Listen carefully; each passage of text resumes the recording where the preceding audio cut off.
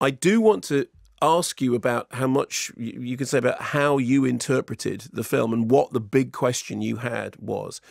Because I think that the film very importantly has an awful lot of scope for people to read their own experiences into it. So Maggie Gyllenhaal said in that interview that what she got from the story was the feeling of hearing something expressed that she understood that was being said out loud for the first time. And that lovely thing when she says, okay, you can read it in a book on your own, but if you make it into a film, then it's something that you can experience with other people. What would that be like? Does this thing which has been untalked about, unwritten about? And the way I interpreted that was the central line about Olivia Colman's character, Leda, saying that she's an unnatural mother. So what I saw in the film was the story of the older Leda, Olivia Colman. The first time you see her, she arrives on this, looks like an idyllic place. You know, she arrives there, Ed Harris character, weather looks beautiful. She finds her space on the beach. She has a book. She's content. But there are bugs in this Garden of Eden. There is a huge bug that comes in through the window that looks like something from Guillermo del Toro's Mimic. There is this swarm of people that suddenly arrive from Queens and break up the tranquility of what she thought was going to be a kind of, lovely solitude. And then all the way through, there are her own memories of her own past. And crucially, what happens is she sees another character. She sees Dakota Johnson's character with a young girl, and Dakota Johnson is obviously struggling to deal with the young girl. And then the young girl disappears. Suddenly they're calling on the beach. Where is she? Where is she? Where is she?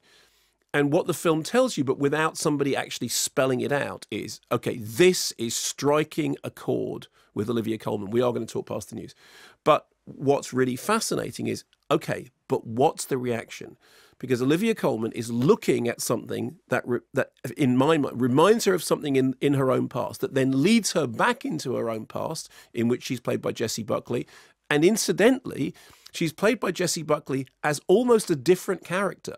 Because although Jessie Buckley is a younger version of Leda, they seem to be two different characters, but it doesn't matter because it's almost like there are two different people coexisting within one person, the past and the present, the real and the imagined, the dream life and the real life. And I actually quite like the fact that they didn't match up. Now I can hear the synthesized sound of the news music Simple coming Minds in. are playing again. They are. So thank you very much, Jim. If you can just hold off the New Gold Dream for just a second while I say, after the news, you and I are going to talk as much as you can do about what you thought was happening. Well, the trouble is, because Maggie Gyllenhaal was saying, well, what's your problem? And I said, well, I can't say because that's what people are going to debate. No, so I'm going to ask you to be inventive about it, because I think it's really fascinating that we've both seen the same film, but we haven't both seen the same film. So to finish what I was saying, so for me, the thing that's really impressive about the film is it's a story about a woman who is looking back to her past, about which she has very conflicted feelings, because she had conflicted feelings about motherhood, which is something that, as Maggie Gyllenhaal said, is not something that you're meant to talk about. You're supposed to be a natural mother, but she describes herself as an unnatural mother. And there is a very strange two-way relationship between her and this young woman that she sees on the beach who is clearly struggling with her daughter. And part of it is that the young woman on the beach looks at Olivia Colman, and it's almost as if, am I seeing myself in the future? And Olivia Colman looks at the young woman on the beach, played by Dakota Johnson, and wonders whether she is going through what she went through. But what's fascinating is it's not just simply, and this is why it's so important that when Maggie Gyllenhaal said she's not crazy, it's not about a crazy woman. It absolutely isn't.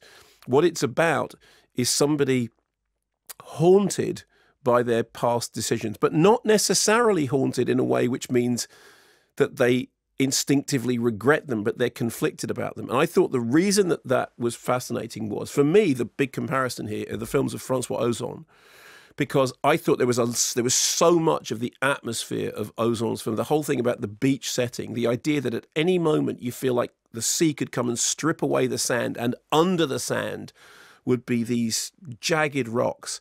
The whole film has a sense of impending cataclysm, impending dread. You feel like there's a secret buried that is about to be revealed, and yet it never quite is, because it is there already for all to see. I think it's beautifully shot by Ellen Nuvar. I think it has a fantastic score by Dickon Hinchliffe, who said that Maggie Gyllenhaal had asked him to make it sound like a lost recording, like a lost vinyl recording. And I love that idea that the film has a kind of memory element to it, like it's a remembered tune that you don't remember hearing the first time round, but you know that it's from the past. And for me, Ozon is definitely the key, because it's that sense that there's something just below the surface, and any minute now it's going to be revealed. And one of my favourite things about it is that Olivia Colman doesn't say very much, nor does she make great, big, grand gestures.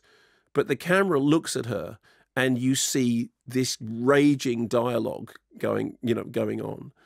And I also thought that Jessie Buckley did a really good job of portraying somebody who is at the end of their tether, but also spying a way out. So now I want to ask you, because I think the film is so open to interpretation, without spoiling anything. Well, that's the thing. I know. Can you say anything about what? Because you sent me a charismatic, an enigmatic text which said nobody and nothing are what they say. Well, you do get that feeling, which is what you were alluding to. Yes. I'm just looking at this list of people who are in the movie. That Olivia Colman, Jessie Buckley, Dakota Johnson, Ed Harris, Peter Sarsgaard, Paul Mescal, they all portray a particular. They have a way of presenting their character. Yes. But as the movie goes on, you're thinking, can we trust that person? Can we? Oh, yeah. Are you actually who you say you are? Are you the person that we originally thought you were in the first 20 minutes, 30 minutes? And central to that is a thing that Olivia Colman says, I have two daughters. So the title of the movie is The Lost Daughter. So who is the lost daughter? Which is a neat way of saying that's really where the discussion is as far as we're concerned. So and I'm just basing this on what you've said. Yeah. That Olivia Colman could be the lost daughter. Maybe she has the lost daughter. Maybe we've just seen a lost daughter in the telling of the story. Maybe it's all of them. Maybe it's none of them. Maybe it is literally the daughter on the beach who gets lost. Maybe yes. it's that literal. Maybe it's that literal, but that would be surprising if it was. And also, I think, well, it's very. I think it's unsettling and that feeling of not being very sure escalates as it goes through the film. Yes. So you start thinking, oh, this is going to be one kind of story, and then it definitely takes a twist. I was thinking, how nice to see Ed Harris again. Yeah, I haven't seen him in a movie for a very long time. I bet he's having a fine time doing this movie. Yes, and you admire Jessie Buckley, and you think, yes, she's nothing like Olivia Colman. And when you put the pieces, they don't quite go together. So the jigsaw doesn't work. In the same way that Jessie Buckley and Olivia Colman don't quite go together, right down to the fact that their accents, it's like and of course it's interesting if you read the notes, neither of them watched the other one's performance. So it's almost like they deliberately played them as two separate people. Also, she might not be, and this is from what Maggie Gyllenhaal was saying, she might not be, it was very important that she's not a crazy woman. Yes.